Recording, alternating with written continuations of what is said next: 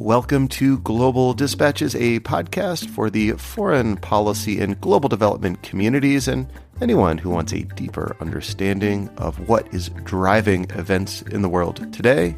I'm your host, Mark Leon Goldberg, editor of UN Dispatch. Enjoy the show. Back in 2008, in the midst of both a global economic catastrophe and stalled progress on climate diplomacy, a unique multilateral platform called the Climate Investment Funds was born. The Climate Investment Funds supports the development of clean energy markets and invests in projects and programs that enable clean energy transitions and adaptation to climate change. The CEO of the Climate Investment Funds, Mafalda Duarte, is on the podcast today to explain the significance of this multilateral platform to the common global effort to confront climate change. I will admit to not knowing much about this platform prior to the interview, so I was very glad to bring their impactful work to a broader audience. And as Mafalda Duarte says in this episode, in the coming years, developing economies will account for 70% of the world's energy supply. So the choices that developing countries make today will have a profound impact on our common climate goals. Enjoy the episode. Enjoy learning about a multilateral platform that you might not have heard of. And here is my conversation with Mafalda Duarte, CEO of the Climate Investment Funds. Looking for a trustworthy podcast to bring you unfiltered viewpoints and experiences on global health?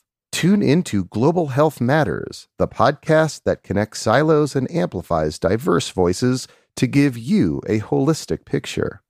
Each month, Dr. Gary Aslanyan from the World Health Organization hosts discussions with guests spanning former ministers of health, award-winning journalists and authors, and frontline public health workers. Join listeners from across 180 countries for an exciting Season 4, launching in June. Global Health Matters is available on Apple Podcasts, Spotify, and YouTube. So the Climate Investment Funds were set up in the middle of the last Great Recession, so 2008-2009. And this was as an initiative of the G8, who clearly understood the need to provide concessional finance to developing countries to enable different investment decisions. So in conversations between some of these G8 economies and the World Bank and some of the regional development banks at the time, they decided to set up this multilateral climate fund dedicated precisely to supporting developing countries make decisions that would align with climate goals. And this is quite interesting because of the context in which the funds were established. Not just we were in the middle of a recession, which meant many of the same things that we see today vis-a-vis developing countries. So big financial crisis, reduced foreign investments in developing countries, trade and remittances that had a significant impact on these economies. And they were also facing growing budget and trade deficits. And other macroeconomic issues such as higher rates of inflation, increasing public debt, and so on. So in that context, and let us recall that back in 2008, 2009, we still had very few, quite limited levels of investment, for example, in renewable energy. And in most of developing countries, there hadn't been even one such type of investment. So it was in this context that the G8 decided to establish these funds and ask the multilateral development banks to spearhead climate-related investments in developing countries and provide the necessary tools and incentives and technical assistance to both governments and private sector to make such investment decisions and different policy choices. This was also a time when the international climate negotiations weren't proceeding as smoothly and steadily as many would have wished. We can just remember this was the year around the Copenhagen COP. Yes. And therefore, it was a strong sign of leadership and a strong sign of from these economies that they wanted to start supporting developing countries going in a different way and use the institutions that have a very strong and long track record in supporting developing countries doing so. I mean, that's interesting. So, I mean, it was created in the midst of a financial crisis and also in the midst of really stalled climate diplomacy. But it seems that this was one bright spot of that era, the advent of the climate investment funds. Correct. I would think so. And what we have done and the impact that we've had, that we now see after 13 years, proves that. So we started off, I mean, right now we have more than 350 projects. So it's quite a sizable portfolio in 72 developing countries across the range of different sectors. So from the energy sector, renewable energy investments, to agriculture, to water management, to sustainable forest management. And what we have done was by being there and bringing the multilateral development banks and bringing other financiers alongside, because we were basically lowering the cost of capital and taking on risks that others cannot take. Basically, we enable the first, the second, the third of its kind investments. And then from then onwards, in many countries, in many cases, then this type of support and subsidy was no longer needed, and the markets picked up. So we enable the creation of renewable energy markets where they had never existed, and enable then the private sector to take on the scaling up of that financing and the investments.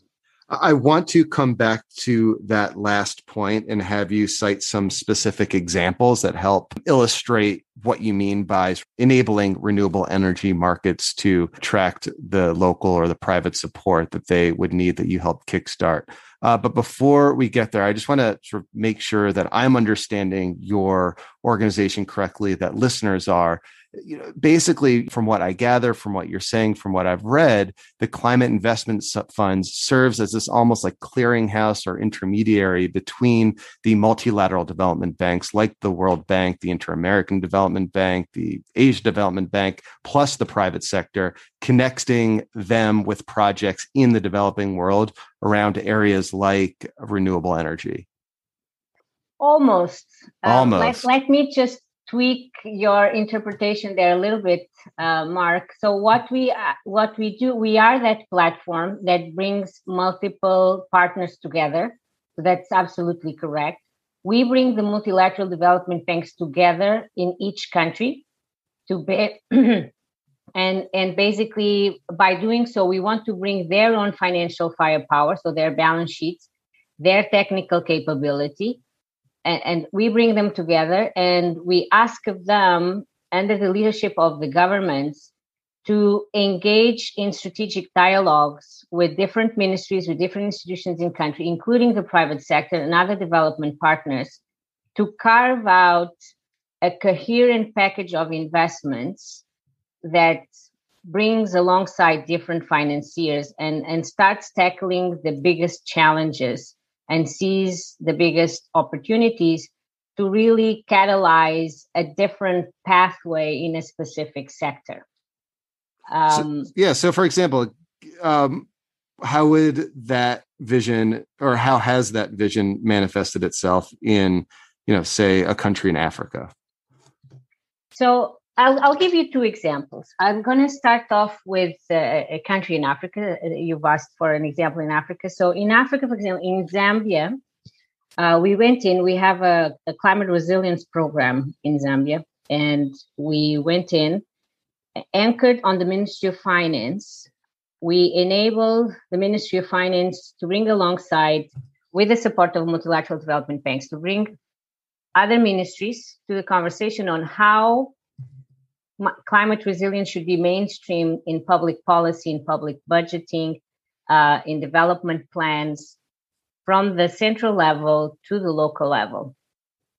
And in addition, we also agreed with the government that there would be 2 sub-basins selected, which are quite vulnerable to the impacts of climate change, where we would be testing different pilot projects, different investments to diversify the livelihoods and better equip those populations with the skills and the means to withstand impacts. And so what's one of those basins, and what's happening in that basin that would require people who live or make their livelihood from that basin to adapt in a way? One such basin is called Barotse sub-basin, and some of the investments that were, in addition to this engagement with the communities and building the capacity of the local level administration and the communities in understanding climate change and climate resilience, and what should be the investments that would better equip those communities to cope with the impacts. That's all a very important work that needs to happen. We also, for example, financed alternative sources of livelihood. One thing that the communities, for example, weren't doing was fish farming. And they started doing that, which is something that they had never done, and basically diversifies their income. It's an enhancer in terms of protein levels in their diets. So it has an impact on nutrition levels as well. But we financed irrigation systems. We financed improvement of rural roads to enable access to markets. We financed alternative crops as well, communities growing alternative crops. So it's introducing things and solutions that weren't really existing in the communities, but out of a strong engagement with those same communities, so that you have ownership and understanding of the issues. But importantly, at the national level, as I was saying, what happened is that the government of Zambia mainstream or brought in climate resilience to several of the sector strategies, to their national development plans, to the budgeting. So suddenly now there were specific budget allocations in the national budget for climate resilience. So you start aligning resources towards those objectives. Another example that I can give you, talking about energy markets in Mexico back in 2008 and 9, what we were seeing was a private capital shying away from these markets, and certainly shying away from investing in renewable energy. And so we provided this our capital, which, as I said, is concessional. It's more concessional than other financiers, and is prepared to take on risks that others aren't prepared to take. And with the Inter-American Development Bank and the International Finance Corporation, we financed the first wind projects, IPP projects, or private sector projects in the country. And that gave sufficient comfort to also the local commercial banks to start getting engaged. And in fact, then later on to start financing the subsequent projects. That market has grown to, we invested in the initial days slightly more than $100 million. And that is a market that within 10 years grew to more than $11 billion. But it's not just the capital. I think the right type of capital and the right type of financial instruments is important. But I want to convey this message that it's much broader than that. What we need is use use the existence of this capital, of this public capital, and bring many other institutions and financiers together into delivering something that is much larger and that tackles financial constraints, but also tackles policy constraints, capacity constraints, all of these other barriers to investments. We began this conversation by referencing the failed Copenhagen Climate Accord. But one thing that did come out of that accord was this idea that the developed world should put forth about $100 billion a year, starting this year, or starting last year, actually, in 2020, towards the kind of work that you're describing, towards climate adaptation and mitigation and resilience in the developing world. And one of the reasons I wanted to speak with you specifically is because you're one of the entities that's actually doing this work, that's both mobilizing the support and actually putting into action these kinds of funds. So I wanted to just get a sense from you, how important is this kind of mobilization to overall goals around climate diplomacy? And have you talk a bit about this idea of mobilizing that $100 billion a year and how important it is? So I want to say something that I say often, and you will see me in my media interventions, which is our goals, climate goals, in my view, will be won in developing countries. I definitely think that we need ambition and we need leadership in developed countries, and we are seeing that in part of the developed countries. But we have to pay close attention to what's happening in developing countries. Developing economies are almost about to be the ones running 70% of our world's energy supply. These are the countries where 97% of global population growth will happen in the years to come. And they are also on track to represent 60% of global GDP. OECD has estimated that there's around 7 trillion a year needed in investments up to 2030 to meet climate and development objectives. 2/3 of these investments will happen in developing countries. If these investments are not going to be aligned with climate goals, which means low carbon, climate resilient, we are basically locking in for decades to come investments that, and basically what that means is that we will not be able to meet our climate goals. Therefore, the importance of developing countries and supporting developing countries, and this type of capital that climate investment funds provide and others is absolutely essential. And we see it, and we have seen it. Private capital has other investment options. And in fact, what we have seen, which is quite interesting as well, and there were some estimates made a couple of years ago, we have trillions of dollars in the global economy yielding with negative yields, basically. So, which means that there's a lot of capital out there that could be deployed in developing countries or could be invested in developing countries, earning positive yields. And nevertheless, we are seeing that that's not the case, and they are being invested elsewhere and earning negative yields. So, but also then, we have a lot of investors that prefer to invest in economies which they perceive to be, or types of investments which they perceive to be much less riskier. So basically, when we talk about public capital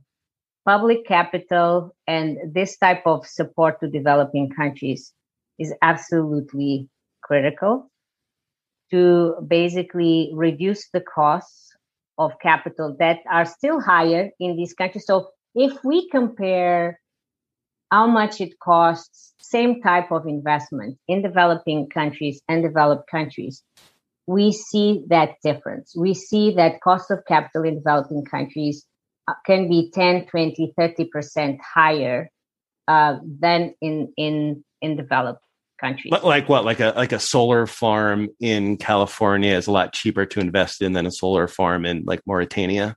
The cost of that investment is a lot lower in developing economies than developing economies, correct? Because basically the investors are putting a price on risks as well. And so the capital comes in to reduce those costs of capital and take risks that investors aren't prepared to take. So I think and therefore, because we are talking about trillions of dollars of investments in infrastructure that will be happening, therefore the quantum of public capital, of concessional finance, needs to be significant as well. It can't be, a few billion here or there. They need to be sizable. And it's worth noting that we are nowhere near that target of $100 billion, are we? It's a controversial topic and people debate. There are different views, first of all, on what that composition of that 100 billion should be, if it should contain public and private, or if it should be just public. And then there have been studies that have shown 60 billion, 80 billion. So the methodologies vary. But I think one general remark or statement that I can make is that definitely we need more ambition, and we need more ambition in the short term. Because time here is of the essence, and even more so in a post-COVID-19. Well, it's not even post; we are still in the middle of it. But we have to understand that the developing countries are suffering. They are suffering even more than back in 2008, 2009. From that global financial crisis. And what we are seeing, unfortunately, as well, and IMF has stated this a few times already, that not only most of the fiscal stimulus that has been able to be provided to the economies has happened in developed countries. So it hasn't necessarily been so much the case in emerging markets and developing economies. But most of that support actually went to emergency measures and stabilization spending and not recovery. And even within that recovery spending, less than 20% to green recovery initiatives. So we are clearly behind in terms of what we need to do in levels and the types of investments that need to be supported. Well, let me just push you on that last point. Given what you just described about, the current state of the world and the kind of economic stagnation that's happening now in the developing world due to COVID, are there any particular types of investments that might be more catalytic now than they were in the past? Certainly, investments in renewable energy, in energy efficiency, in infrastructure that will enable low carbon, climate resilient investments. But also the land sector is an important sector because it's labor intensive. So watershed protection, reforestation, afforestation, and other types of investment in that broader land use sector are good for both from the point of view of job generation or job retention, but also in terms of economic value added. So I can tell you, we have been measuring in our portfolio the impact in job creation of renewable energy investments and economic value added. And they are quite significant. So this is a proof of the fact that in climate-related investments generate a good amount of jobs and certainly generate in the energy sector, they generate more jobs than the equivalent in the fossil fuel industry. Could you give me an example of an investment that your organization was involved with that, was particularly robust when it comes to job creation?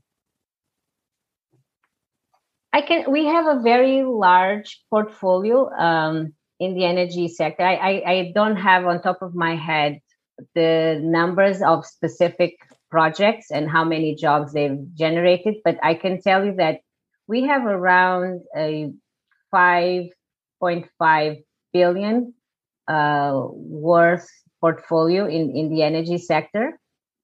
And that is generating around 6 million jobs.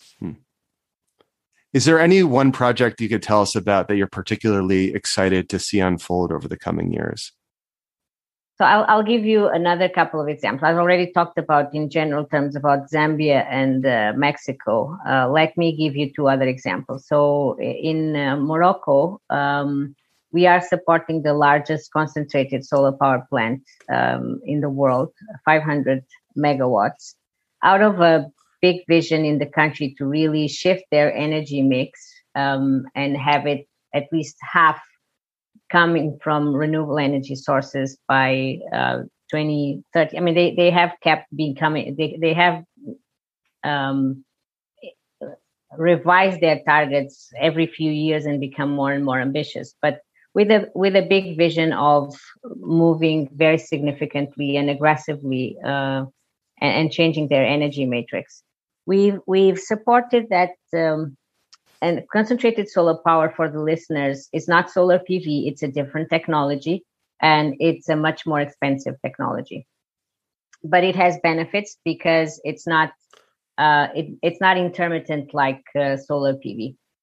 We've financed that project. Not only we were able to reduce the costs of the technology, we also enable the private sector sponsors that were involved to learn from those investments and then turn around and bid in other countries at much lower cost. So the benefits were not just in Morocco, but the benefits were global, because now basically there was more experience with the technology and the deployment of the technology, and that enabled the private sector to bid at a much lower cost.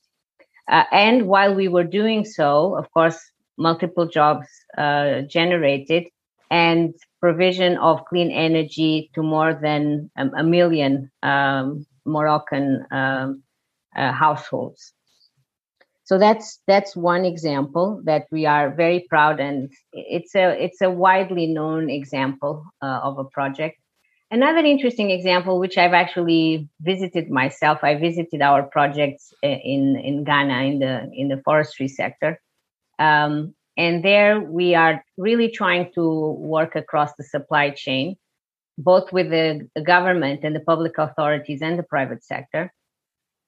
And work not just on seed banks and seedlings and provide training to the communities, but really enabling the communities to shift their paradigm and understand that farmers that are growing cocoa are better off producing their cocoa under trees than exposed to the sun. Not only they have better yields, but now they are also preventing deforestation, which has many other environmental and health-related benefits as well. Interesting. And it's worth noting that Ghana is one of the world's largest exporters of cocoa. Correct. And so, and it's interesting too, because before COVID, I was in Ghana looking at some cocoa farms and in the context of fighting deforestation, but there it was in the context of helping farmers not want to turn their land over to gold miners who would raise the land and clear for gold mines. But here it's another aspect of enabling cocoa farmers to, better produce products that's also in the service of fighting climate change. That's interesting to see. Correct. And one of the very interesting things about that program and as I said, I visited myself, so I have firsthand experience. When I heard the young people involved now in the cocoa sector, young people and young men that were planning to migrate to Europe. I spoke with a very young man. His name is Kenneth. And we've actually documented his story as well. And he was telling me and was telling us that had it not been for this program and the opportunities that it was providing, he would have tried, and he was fully aware of the dangers and the risks of trying to migrate from Ghana all the way to Spain. But he was prepared to do it, and he said, along with many others of his colleagues, because the worst for them was to feel that their parents had done so much for them and they couldn't pay back. And so these are not, sometimes as well, we have this perception that people that are trying to migrate into Europe from Africa may be, the non-educated parts of the population. But clearly this example that I'm giving shows that it's not the case. These were young men that were graduated. They had a university degree. They were trying to find jobs and start raising a family and help their parents and brother families, and they couldn't do it. And so these are the real stories that are happening, that are moving and touching, that are happening. And these programs are connecting a number of dots. Climate change with development objectives, social inclusion objectives, empowerment of youth, empowerment of women. These are all, really important features of what we need to do when we are. We didn't talk, Mark, about this whole dimension of just transition and how important this is for climate action. In fact, it's one of the. It will be. It will be, I think, the essential factor that will determine whether or not we will be able to meet our climate goals as well. Is whether or not we anchor what we do and what we invest in principles of just transition and social inclusion, and making sure that people are not left behind. Which again, I think points to your initial remark that the success and failure of our common climate goals will rest on what happens in terms of investments in the developing world. I'm absolutely persuaded and convinced that is the case. Well, thank you. Thank you so much, Mafalda. Thank you, Mark. It was a pleasure speaking with you today. All right. Thank you all for listening. Thank you to Mafalda Duarte. And you should expect lots more climate coverage from a multilateral perspective in the weeks and months running up to the major COP26 Climate Change Conference in Glasgow, Scotland. All right. I'll see you next time. Bye.